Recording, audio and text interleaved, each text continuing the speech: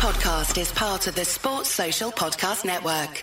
Football is many things. Unpredictable, exciting, colourful, passionate, absorbing, expensive. Venal, infuriating, exasperating, time-consuming, depressing. But one thing it most certainly is not, is a level playing field. Welcome to the famous sloping pitch.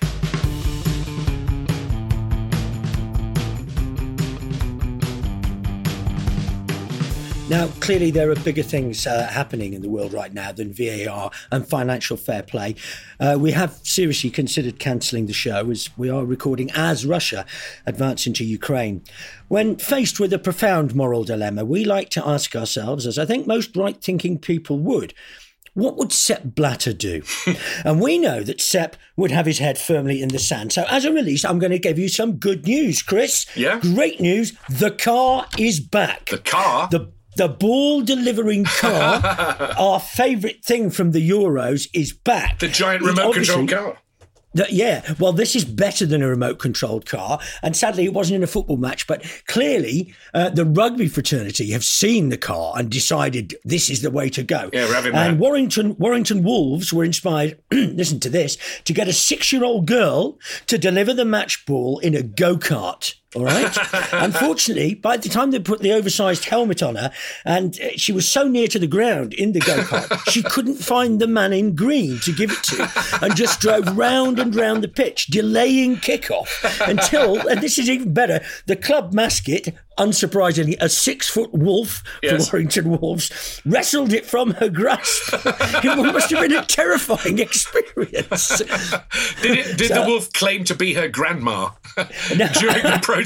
I'm sure that's what was in her mind. Yeah. Anyway, just speaking of match ball shenanigans, there's a thorny dilemma arose this week when New Zealand and Liverpool defender Michaela Moore, made-up name, scored a perfect hat-trick of own goals, left foot, right foot header, and then was substituted in the 40th minute because she was obviously on a mission in a 5-0 defeat by the USA in the She Believes Cup, and I'm sure we all do believe. But Adam Hurrey, a man on @Football Cliches, asked, what happens to the match ball, in this circumstance? Does it put her on its mantelpiece? and of course, a ball wouldn't have a mantelpiece for its trophies. That would be ridiculous. Yeah. It would have a plinth. Of course. And a little car for going to the shops. Did you see in the Winter Olympics, a Finnish competitor suffered a frozen penis in the freezing conditions? I didn't see that. I don't know how I missed it. No, surely the headline must have leapt out. Yeah. But good news, his testicles were fine, thanks to global warming. Oh. You ever had frozen penis? No, at that time I went into Iceland and took too long to choose pizza. Yeah. Yes, of course. In other news, Cristiano Ronaldo has apparently sold his apartment in Trump Tower in New York for less than half what he paid for it.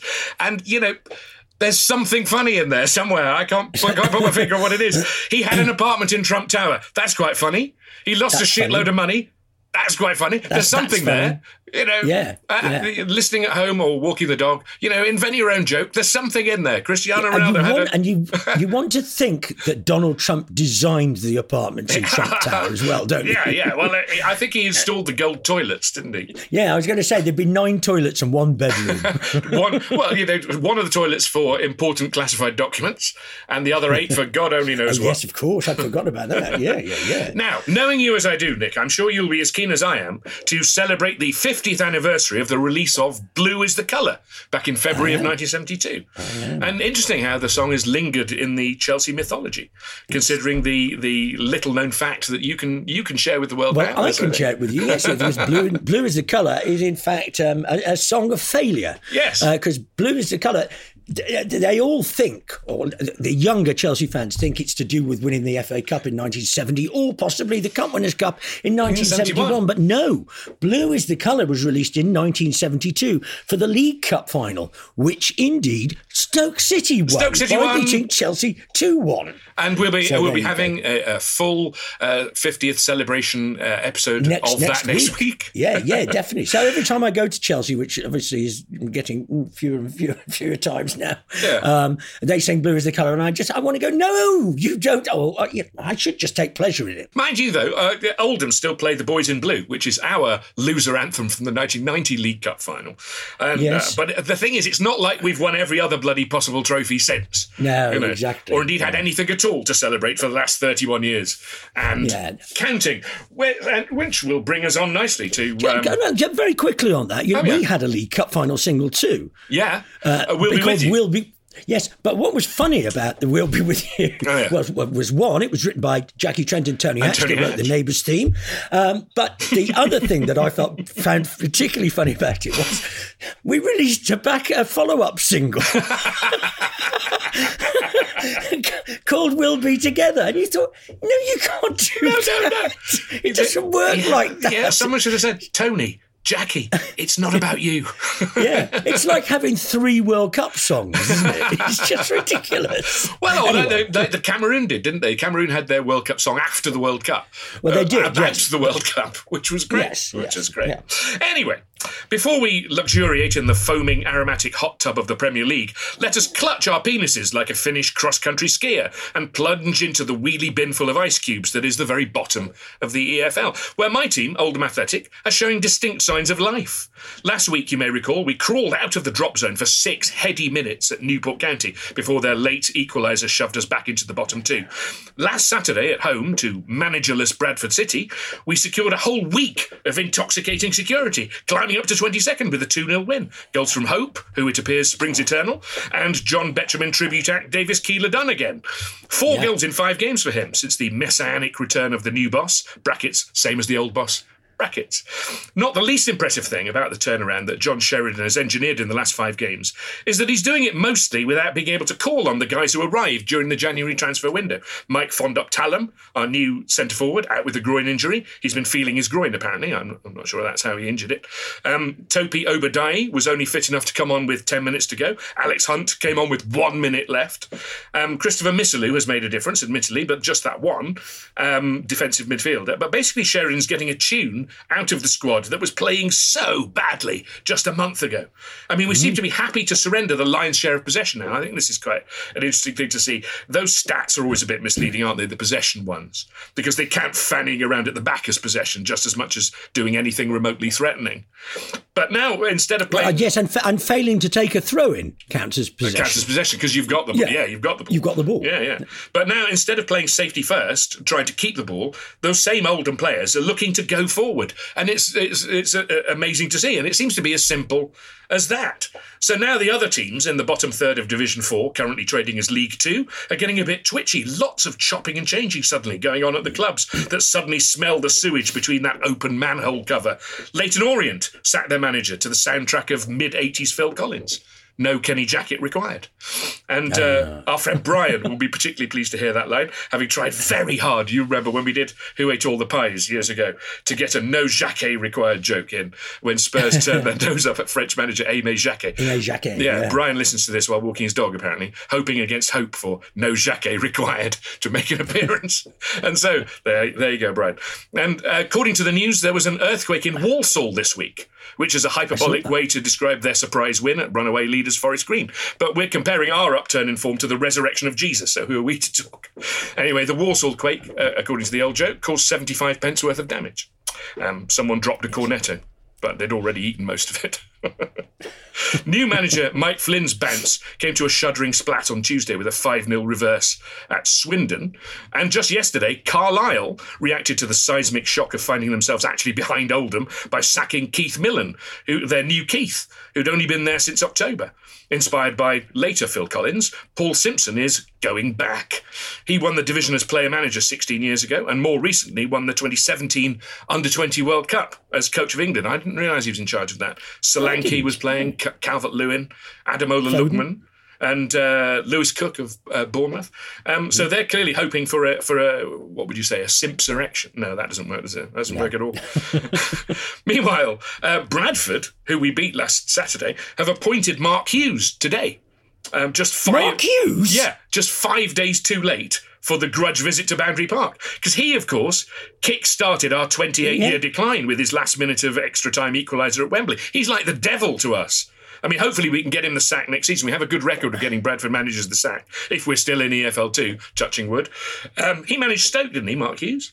He certainly did, yes. For about 5 years. Not that long ago. He's managed Stoke, Manchester City, Blackburn. Yeah. When he came to Stoke, did you take him oatcakes? I know you sometimes do that with no, with a new manager. No, but there were oatcakes are let me explain the local delicacy. Yes. Yes, I've done it to a couple of managers in my younger years. Yeah, did you not take, I think Steve Cottrell, did you not go round to Steve his? Cottrell got oatcakes from me, and indeed Mick Mills. Mick Mills, oh well. Both of whom were notable failures as managers at Stoke City.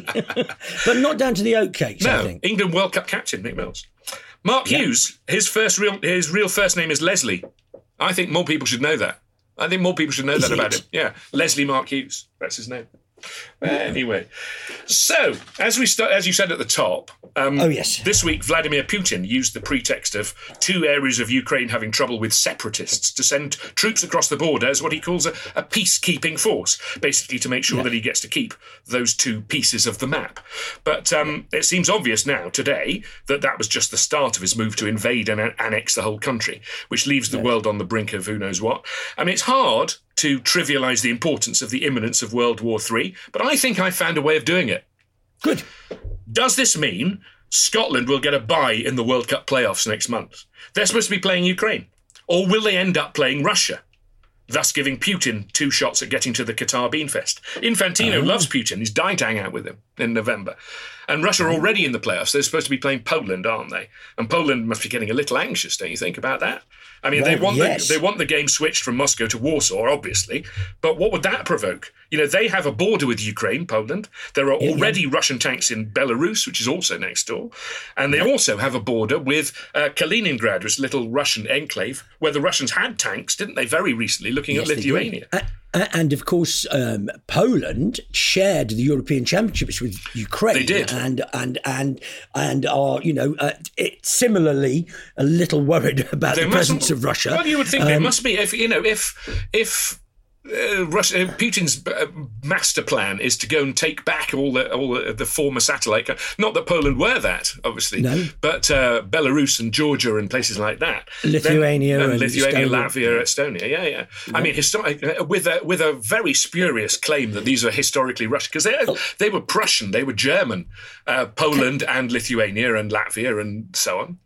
If we're going to say trivial things about very important matters, can I say, if that was to happen, it really would clear up the Euro qualifying campaign. It really would. The group should be much smaller. Anyway, I'm starting to feel uncomfortable. Yeah, but do the Ukraine players, if Russia, for example, invaded Ukraine completely in the next 2 weeks before the playoffs started, do the Ukrainian players then play for Russia? You know, because that happened in 1938, didn't it, with the Anschluss, when Germany invaded Austria. Austria. And Austria were among the favourites for that World Cup, and their players ended up playing for Germany.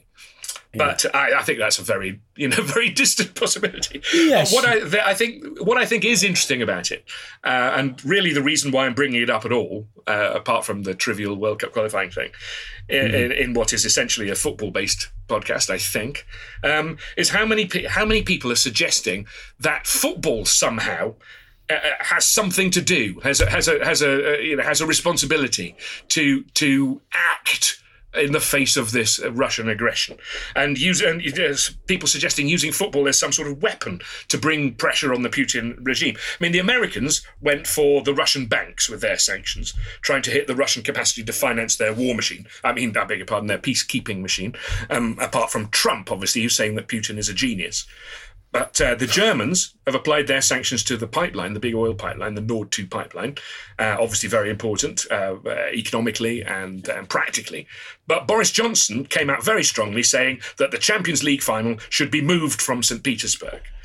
I mean, I suppose, you wouldn't want to give Vladimir Putin so many high-profile Western hostages, just in case. But then the Foreign Secretary came out, Liz Truss, said that English clubs reaching the Champions League final should boycott it if it was in St. Petersburg.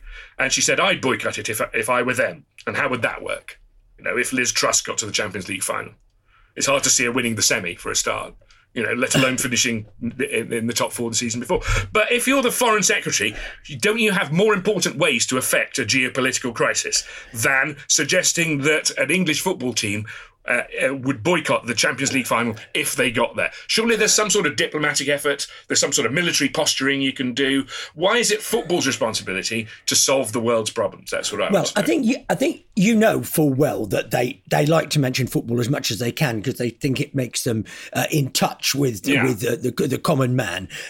So that doesn't shock me that much. And they did do some offshore banking business, to quote the members. But he also mentioned Abramovich as one of the people that he wanted to freeze it. Well, yeah, he did. But then, sorry, there are. He's targeting only 3 of the very many oligarchs who own most of West London, and 2 of them are called Rottenberg, which makes me think that they're like made up. They're made up villains. These 2, they sound awful.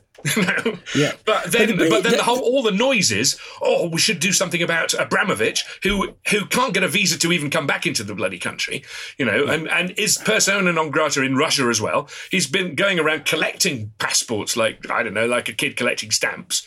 We said, didn't we? He got a Portuguese passport. He's got an Israeli passport, and if he gets a World Cup group, he wins FIFA. We said that at the time. But it's because of football's profile that we're supposed to be thinking, we should do something about Abramovich, we should do something about Usmanov at Everton. Let's just punish the Russians we've heard of. Can we also stop playing Rasputin by Boney M? I think there's a lot of that, but I do think. Well, it's 2 things. One thing, Abramovich, he backed away from that in the end, didn't he? And said, which this is just the most cowardly thing to say. Yeah. He said that he misspoke. He misspoke about all the parties at Number 10 Downing Street. Well, I know, but exactly, it's just that drives me mad. But I think there's a wider picture, isn't there? Which obviously we've spoken about in this tons and tons of times, which is politics just stalks sport all of the time, doesn't it? This is it does. You've just had so you've got Winter Olympics in China, World Cup in Qatar, Champions League final in Russia, the Saudi Public Investment Fund doing the golf in Newcastle, Leeds thinking about touring Myanmar, the Abu Dhabi Grand Prix. The last World Cup was in Russia. I mean, all you need is sort of match 39 in Korea, and you've got the set. But it's always happened in North Korea. South Korea is lovely. Hitler did the same thing, didn't he? He did the same with his boxing. He did it with football. He did it with the Olympics. With the 36 Olympics.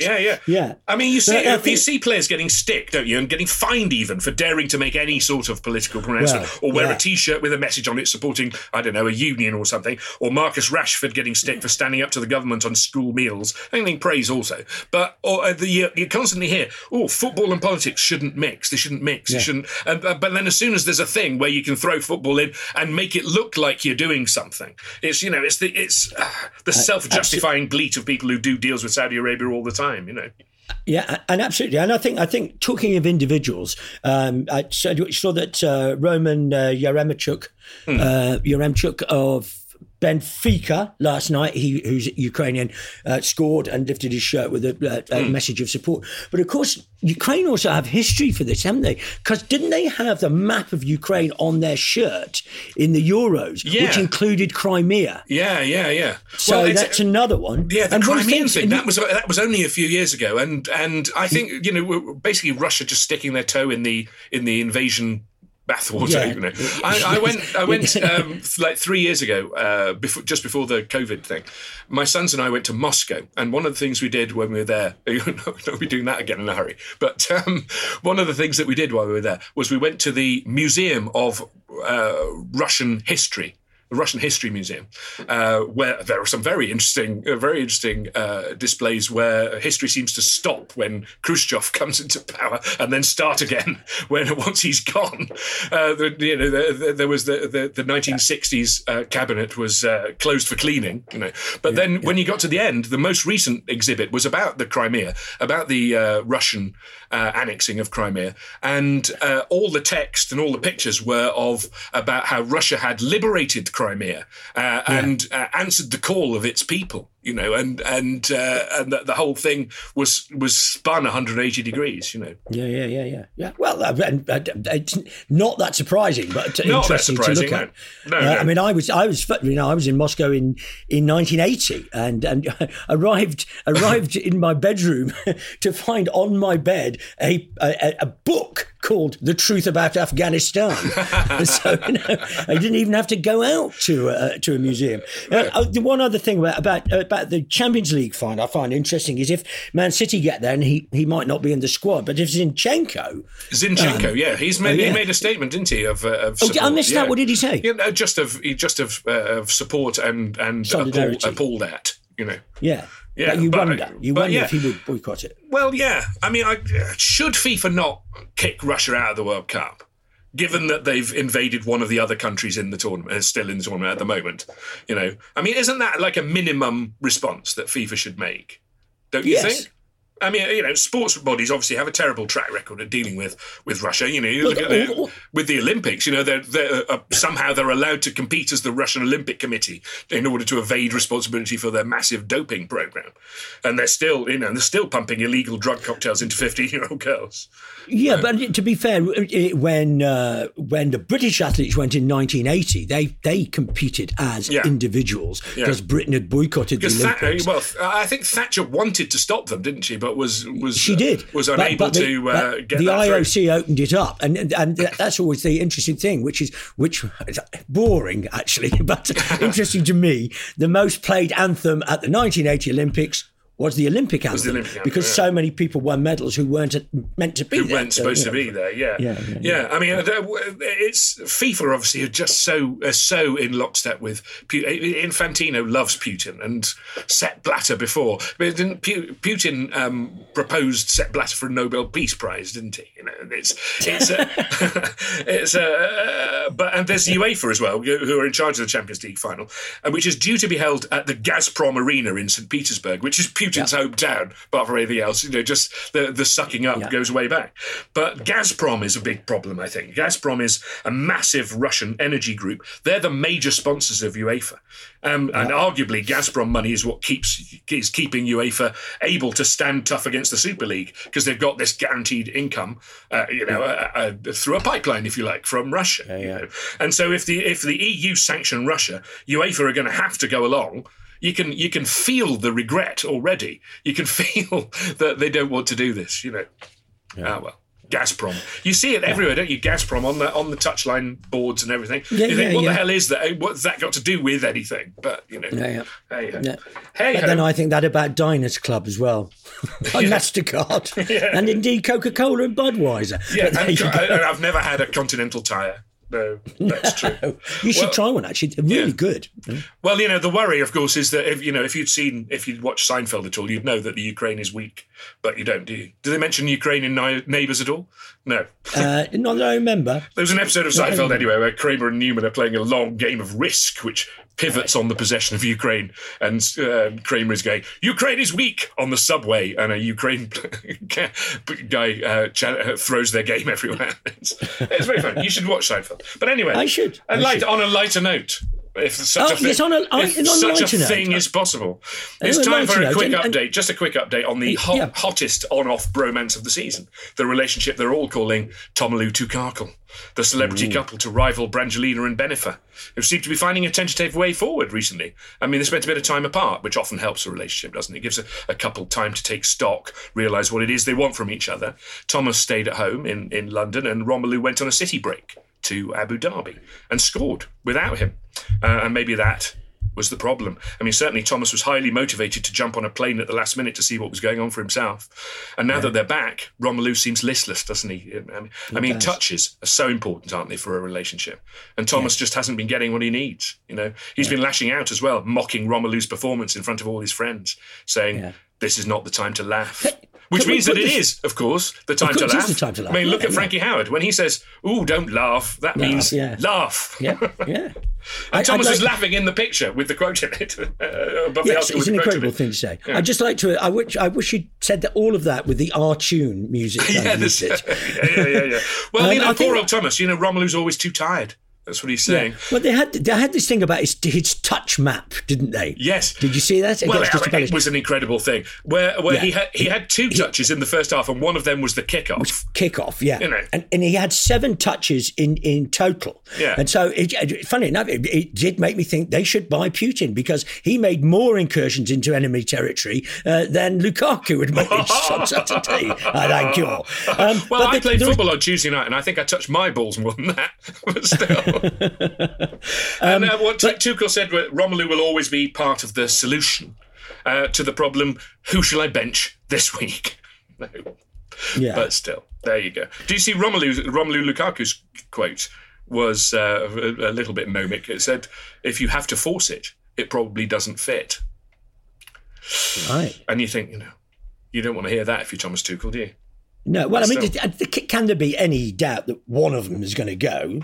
Well, yeah, and which one of them as well? Yeah, but there was 2 schools of thought. Well, they're not entirely opposed. So, Wright, Lineker, and Shearer's view was, where's the support? He should be having players passing to him more. He doesn't make the runs because the passes aren't coming, and why aren't they doing it in training? And Sutton's view is he's hiding because these balls aren't coming anyway. So, what's the point in him making the runs? But you'd have thought that this was something that a football manager could work out, wouldn't you?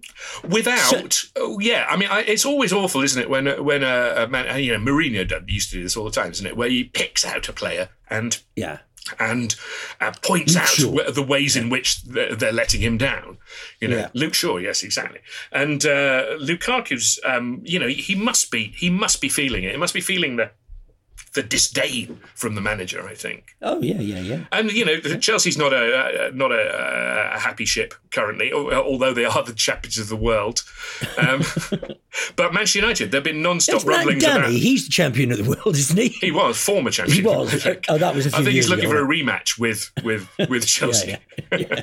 But non-stop rumblings still from Manchester United about discontent there. I mean, no sooner they try and squash rumours of a row over the captaincy between Maguire and Cristiano Ronaldo, then Fred starts saying it's really strange to be playing for an interim manager without any kind of long-term plan. And yet, they came home from Madrid with a draw in the Champions League, despite, by all accounts, playing absolutely dreadfully in the first half. And did you see their action-packed encounter with Leeds on Sunday? Did you see any of that? I did not see that. Oh, because actually, a really interesting game to watch, a really good game to watch, because the build-up to it included some like blood and thunder tackling from the 70s, this sort of thing, and usually that's not a good move to show that, because it sets up expectations that the game is actually going to be like that, and then the weedy, no-contact tap ball begins. But that's what the actual game was like, because it was so wet, there was so much water. Players were going in for a tackle and sliding 15 feet past, which was, and it was fantastic. It was like the most spectacular game. And Maguire scored the first United goal from a corner this season, which is a great statistic that I've been keeping an eye on. 139 corners without scoring, and it's a shame because Maguire is such a weapon for England, isn't he, from corners, especially by Luke Shaw, who's taken the United corners. But so it's bittersweet, like football itself, really. It is. And there's definitely a lot going on there. But again, we've said this before. If you've got a supply teacher in, people are going to take the piss, and that's basically what's happening with Wagner. Also, we've had Conte last night saying after beating Man City 4-2 and saying that he would play with Kane even with one leg, and then last night they lose at Burnley, and he says, it's not right in this moment to take the money, and if it is the fault of the manager, I shall go. I'm ready to go if I'm the problem, he said. I mean, he's had an extraordinary few days because he was so happy on Saturday night. I mean, when the Kane last-minute winner went in, the prancing that went on. You saw Guardiola bent double with his head in his hands, and behind him, Conte leaping around like a wild thing, leaping high into the arms of his team, and as you say, the Harry Kane thing he said after in the press conference afterwards, which reminded me of Peter Shilton saying he'd give his right arm to play for England, which yes, there is that. And he got nowhere near the German penalties with two arms. I don't think he got any closer with that one. Conte's celebration reminded me a little bit of David Pleat. I have to say. Oh, yeah. The Radiantish one. Yeah, that sort skipped of onto the pitch incontinent skipping that he did. Yeah. That I remember trying to explain the skipping that we wanted when we did at the end of the cup final in Bostock's Cup. Tried to explain to Tim Healy, we want you to do the David Pleat thing. He did a good job of it. So. Yeah. But it has been amazing, hasn't it? I'm sorry, it's been amazing, the top of the Premiership the last few days, don't you think? Yeah. I mean, the City were 14 points clear a little while ago. And just after half-time on Saturday, Liverpool were 1-0 down to Norwich, which was exactly the sort of scoreline that knackered their title challenge last season, when they suddenly started losing games at home to teams at the bottom. And City had Spurs to come on a losing run. And there, for a few minutes, the title was absolutely done, I think. Absolutely cooked. And people have been saying for a while, Liverpool is still in it. And then you just had the sense that nobody really believed it. And then they knocked in 3 to turn that one round. City lost that brilliant game with a brilliant performance from Harry Kane. And then last night, Liverpool won their game in hand, which, you can't ever rely on, and won 6-0. No. Yeah. And, did you see any of the Liverpool leads? I'm sorry to keep you. Did you see any of the Liverpool leads last night? I was at Stoke Luton. Oh, yeah, but the game wasn't on until Stoke Luton. Unlucky. But at the Liverpool leads, I was watching the late replay. It wasn't on live. And twice this thing happened. They went to a shot of Marcelo Bielsa on the touchline. And just as Martin Tyler was saying, of course, the Leeds fans absolutely adore the boss. Bielsa put a finger to his nose and emptied a nostril down the front of his anorak. It was absolutely fucking disgusting. And I don't like it when a player does it. It's a horrible thing to have a close-up on when a player does it on the pitch. But at least they're involved in some athletic... They're in extremis, if you like. But, it's a small excuse. But a manager. And they went back to him for the other nostril full a little bit later. He snat all down himself, this late middle-aged man with no self-awareness. It was absolutely fucking horrible. Well, it is horrible, but when you're an older gentleman, and as we both know, sitting on a bucket can be exhausting. Well, and he doesn't even have a fucking bucket. He's just miming having a crap, isn't he? Doing pantomime having a crap. But anyway, there you go. Yeah, I just wanted to finish with Reading because it suddenly occurred to me, any of you, us who have had children in Sunday football teams, like the under-12s, I just love the idea that when they got rid of their manager, they then got the dads of all the players in and said, together. Right, so we need somebody to take, one of you needs to take over the team. Now, Thomas Ince's dad, you've had some experience in football. Oh, no, I don't want to. It won't be long-term. It won't be long-term. It's just to get us through the season. No, I've got photocopying to do. I know. Anyway, we're going to take a break, and after it we'll have our guest. Our guest today is a comedian whose career has been inextricably linked with football, from Taxi to Training, in which he would interview players whilst driving them to work, to hosting Soccer AM, and most pleasingly for Chris, a regular character in the NBC show Ted Lasso. Having trained as a chorister, he's uniquely placed to give us a few chants from Blundell Park, home of his side Grimsby Town. You are very welcome, Lloyd Griffith. Thank you for having me, honestly, bless you. Yeah. We're delighted to have you. I want to start with Grimsby, if that's all right. A place I've been to many, many times, and had that little walk from Cleethorpes Station, and seen some quite tasty afternoons actually on the way to the ground. What was your favourite era? Who were your main heroes? Well, I started following them when I was about 8 years old, and the first game was John Cockerell's testimonial. I'm not sure if you remember John Cockerell, brother of Glenn Cockerell. And so that Southampton, yeah. So it was against Southampton, and so that era for me, with the likes of Clive Mendonca, Ivano Bonetti, really stood out. I remember, when you talked about the plate of chicken on I Think It's All Over, I lost my mind. I lost it. The fact that Grimsby was being spoken about on TV, just, lose it. We should perhaps talk about the plate of chicken, because not everybody will be familiar with it. But first of all, to go back to the signing of the Italians, which was quite a big moment for Grimsby as well, wasn't it? Yeah, it was huge. There was the fact that he was owned by a conglomerate, which was very Tevez and Mascherano. I'm not sure who it was, but it was something that we'd never heard of. And then we had to buy him from a company and not a football team. And I think he stamped up half the cash himself. And then the rest of the fans basically paid for him just by bucket collections and buying shirts and stuff like that. So it was a weird acquisition, and no one really knew why someone that had played at a level that he'd done in Italy then decided to move, to Europe's food town, Grimsby. Yeah. I mean, it wasn't a time when many foreign players were playing in the leagues at all, and certainly not lower down. No. So it was quite a splash. I remember that, and they worked for you as well. You had some great results afterwards. He was brilliant, very tricky winger. Did really, really well, and just helped the team. And off the pitch as well, it got us a bit of press coverage that we hadn't really had for a time. And so it ended quite bizarrely, as well documented by I think it was Luton away, and I think a plate of chicken was thrown. I think it was a fist that gave him the scar. I don't think it was a plate of chicken. I think it was definitely a fist. And I think that is on record subsequently. But it's quite sad. And then you kind of went off. I think you played for Tranmere after, and maybe I think you managed Kilmarnock, I think. But I think you might have gone to Dundee.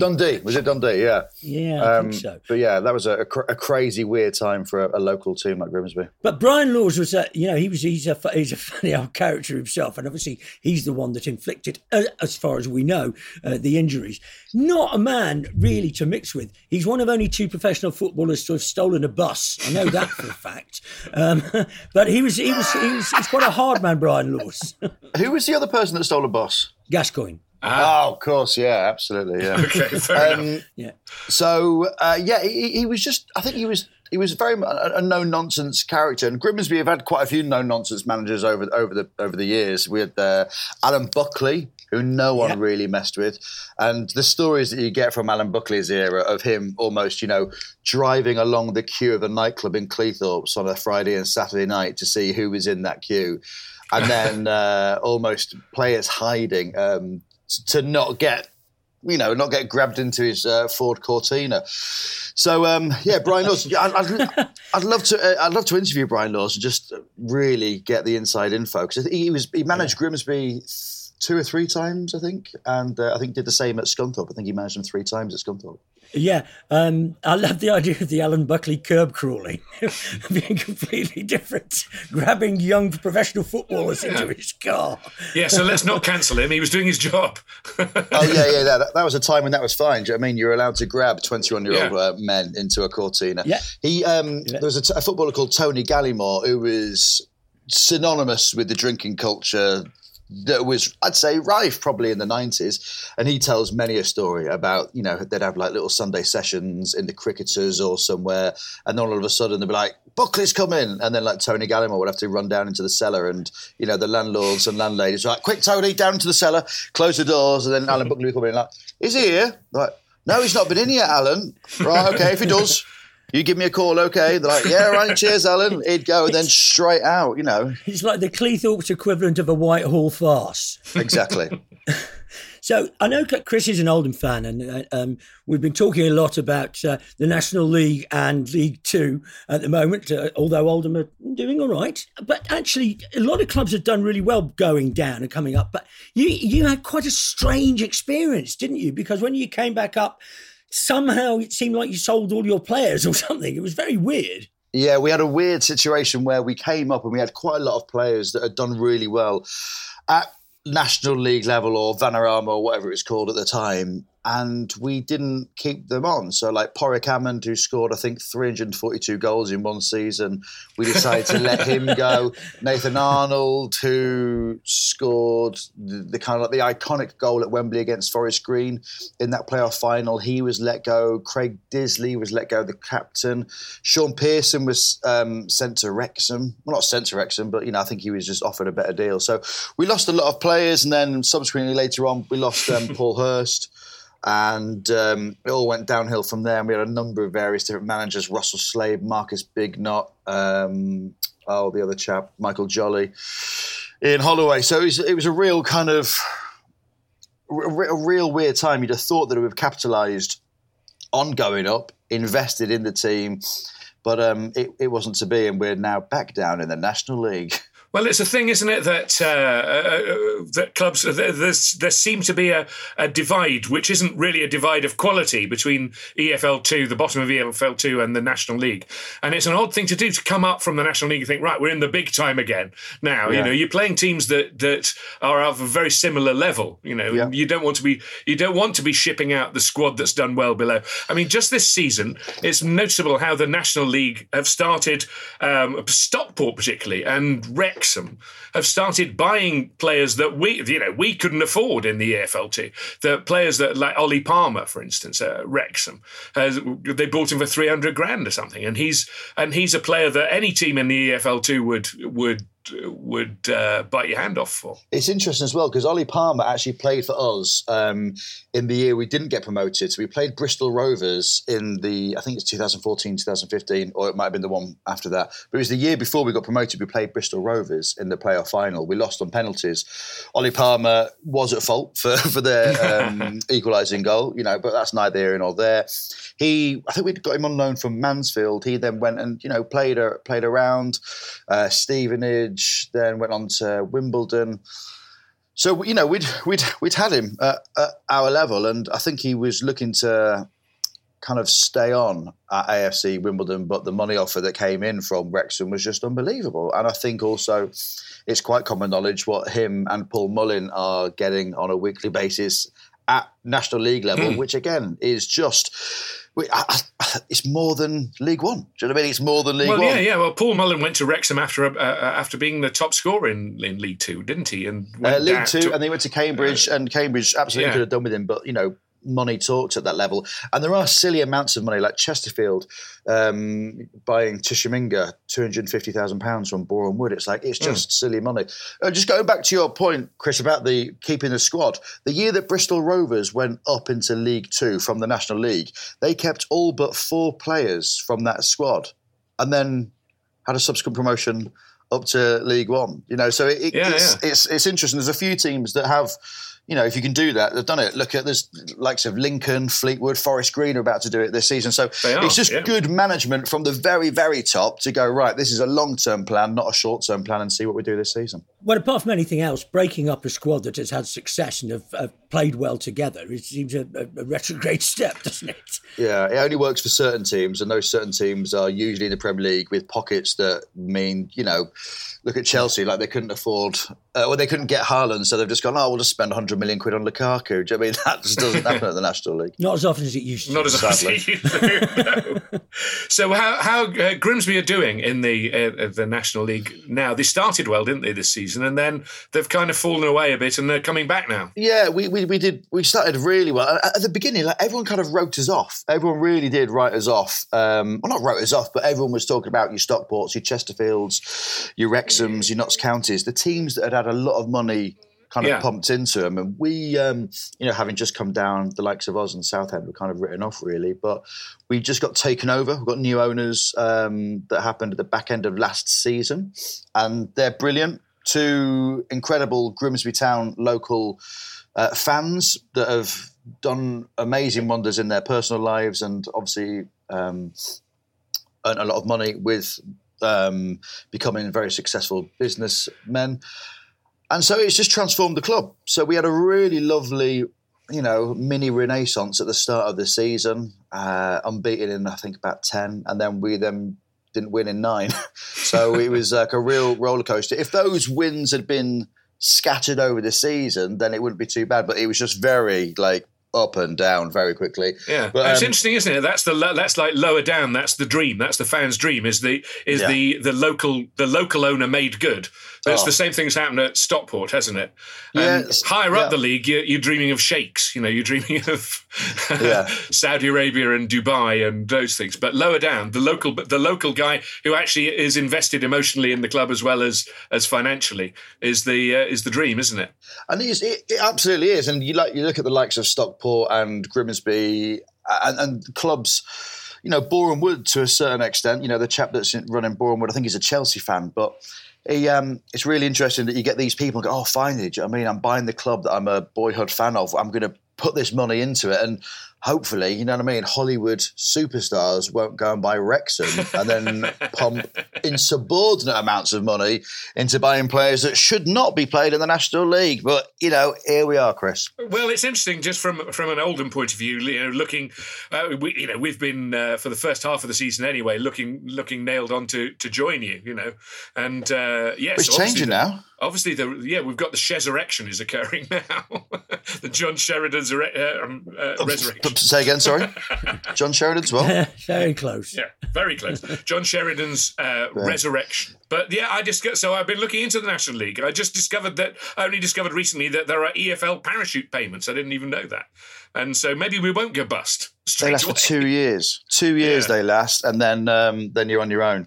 So I think you do see certain teams that rely on them, and it's a good way of being able to restructure how your team operates. Not only do the parachute payments, it's obviously you stop getting the EFL money, but you stop getting the academy money as well. So money that helps players come through. You see the likes of like Exeter City have got an amazing academy. I'm not sure what Oldham's is like, but Grimsby, we've got a great one. Is it not really? Well, I know we have because we have a record of picking up player, because obviously where we are, any good young players are snapped up by City or snapped up by United, and what we tend to get are the lads who've been told by City and United, you're not tall enough to play professional football. So whenever an academy player comes through at Oldham, he's 5'1", and he can be quite skillful. But that's our model. And this is going back all the way to when we were successful with Mike Milligan and Nick Henry. With little players who were Joe Royle called yard dogs. They're the yard dogs, and we still have a yard dog model in our academy. So. I briefly taught in Newmarket, and it was like that there because honestly, because lots of the kids were kids of jockeys and stable hands. It absolutely was, and of course the rich people who lived in Newmarket sent their kids to private schools. So it was like all these really hard as nails little fuckers about 4'10". Anyway, you speak so passionately, Lloyd. It's wonderful about the lower leagues and also the higher leagues too, but very knowledgeably. And you've done a lot of work in the media, obviously, about football. Does it depress you that the focus? I know it depresses us. The focus is so much on the Premier League, that it's almost as if everything else is incidental. It's, I guess, the only way to really describe it is like you're walking down Regent Street in London and you see Burberry and you see Gucci and you see Prada and you see all these beautiful models and you go, I'm never going to get with them. And you just have to make your peace with it, really. Do you know what I mean? You just have to make your peace with that's never going to happen. They have good stuff in Primark. They do. Yeah. It's a mess, though, isn't it? It's not so much that Grimsby may never play in the Premier League or win the FA Cup or get into Europe. It's not so much that. It's that when you're working, that all of the work is about, those top 20 clubs. Or, although to be fair, there's been about 60 clubs in the Premier League by now. But that obsession and then that dismissal of lower leagues. Yeah, and it can. What gets me as well? You get in a taxi and someone goes, "Oh, hello, mate, you all right?" Well, yeah, he goes, "Who do you think is going to win the Premier League this season?" I'm like, I couldn't give a shit. I honestly don't care. I love watching football, and it upsets me that there is so much attention on these, as you say, kind of like top 4 to 6 to 10, 20 clubs. But what's great is in the modern age of social media and everyone being able to kind of have a voice and do stuff is that there are now some really good podcasts out there. There's a really good podcast called The National League that's fronted by 2 Torquay fans, and it's really, really good information on the National League. There's Not the Top 20, which is a really good podcast which covers, the Football League. Yeah. Grimsby have got a podcast, DN35. So it's there are outlets out there, but you got to search them. But yeah, it's going to be a long time before we're in the Premier League. I think at least 4 years. Yeah, I did enjoy when you were doing the Premier League fan reactions thing. I did enjoy that and wondered whether, that must have had a very high replica kit budget. Well, actually, it didn't. What I did, I basically spoke to, there's a company called classic football shirts. Yeah. And I just said, look, you've got hundreds of thousands of shirts. Can I just borrow 20 for the season? And I'll give you them back, washed or unwashed, entirely your choice. And so I did that. And there was a couple where I bought a few and then gave them away at the end of the season. But I tell you what, though, that was the one thing. That and doing the Fantasy Premier League on your phone, they're the two things that make you take notice of what's going on in the Premier League. So I needed to be on top of what the results were happening. So I'd watch the highlights on the Saturday, on the Sunday, and it made me kind of like watch it a bit more. Yeah, I did enjoy that. The very distinct London accents that you had. You had like half a dozen more because a United fan seemed to have a Cockney accent, which was great. But the very distinct London accents, I enjoyed that. Surrey-based, I think. It was so annoying when like you get like another.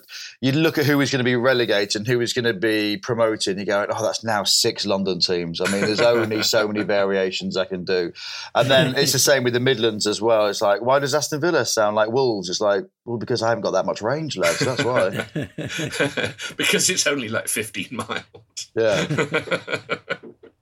And so the time that you've got yourself a little cameo appearance on Ted Lasso, Nick mentioned at the beginning. You've got yourself a little appearance as an occasional journalist in press conferences and things. What do you think of Ted? Do you enjoy Ted Lasso as a thing?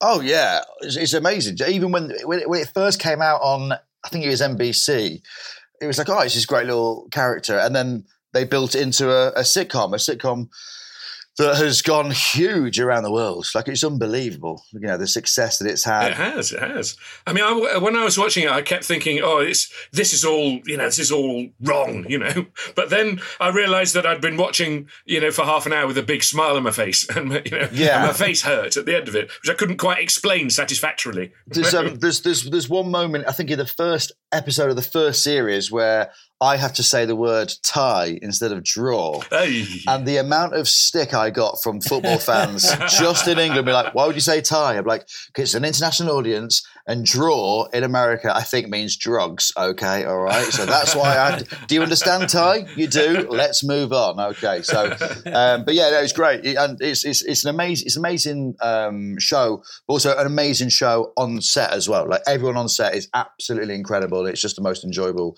thing to be a part of. It looks like a very good-hearted thing, because it's essentially about the decency of people that are thrown together in a football club. It's essentially about how finding stories that show that everyone's got something good about them. You know, it's very American in that way. It's a very light-hearted, feel-good show about positivity, and it just so happens that there's football's involved as well. Yeah, I saw a great interview with Jason Sudeikis and the guy who plays Coach Beard and a third guy in their writing room. The third guy isn't one of the. I guess he does the typing. I don't know if you've come across him, but they had series 3 plotted out on a whiteboard behind them with post-it notes for what was going to happen in all the episodes. And above Jason Sudeikis' head, just to one side, there was a post-it note saying "Ted dies," which I thought was a very strong joke to do in like a Zoom interview. You know. So anyway, that's very good. Actually, I just wanted to pick up on that thing about saying tie, because that's why I find it. I've few times I've been up for things about sports, specifically about football, and I'm just so pissed off about the inaccuracies. And I just have to stop myself saying it. Yeah, I mean, years and years ago, there was a film called When Saturday Comes. I don't know if you remember it. Oh, yeah. Sean Bean. Yeah, and I went to audition for that. That was a long time ago. And they said, okay, well, this year in the dressing room, okay, and Sheffield United are going to be playing Arsenal in a reserve match. And I'm going, no, they can't, because it's the football combination and the Central League. And I had to say it, and I said it, and they just basically went, oh, fuck off. And later in the film, Sean Bean gets to take a penalty in the semi-final of the Cup, having come on as a veteran, as a substitute, and the semi-final of the Cup is Sheffield United against, I don't give a fuck who, but it's at Bramall Lane. They don't play the semi-final of the Cup at Bramall Lane. It's just absurd. Yeah. But of course it does. Of course it doesn't matter, does it? It just doesn't matter. No, well, for the international audience, yeah. I'm presuming Lloyd, that you're wearing that cap to prompt me to mention your Peaky Blinders podcast that you're doing. Well, I'm actually wearing this cap because I've got very bad hair today, and I'm losing my hair at a rate of knots. So I keep it on if I've not put all my special spells in there. So, but I mean, yeah, I absolutely. It's a good reminder. We've got this new podcast, myself and Darren Harriott. We're doing Obsessed with Peaky Blinders, which starts on the 27th of February. It's on BBC Sounds app, and it basically accompanies the final and sixth series of Peaky Blinders. Marvellous. Now, I'm going to ask you this, and I really want you to just say no, fuck off if you don't want to do it. Okay. Because Can I say it? I'm aware. Yeah, you can say it. Because I'm aware it's a little bit of a set piece performing dog thing to us. But we know that you're a chorister. Oh, here we go. I just wanted to... Is there a particularly unpleasant Grimsby song that you can do in a beautiful voice for us? But seriously, if I was asked, I'd say no. But well, I should say also that Nick is very keen on fishing, so he's prepared to mime the fishing while you sing.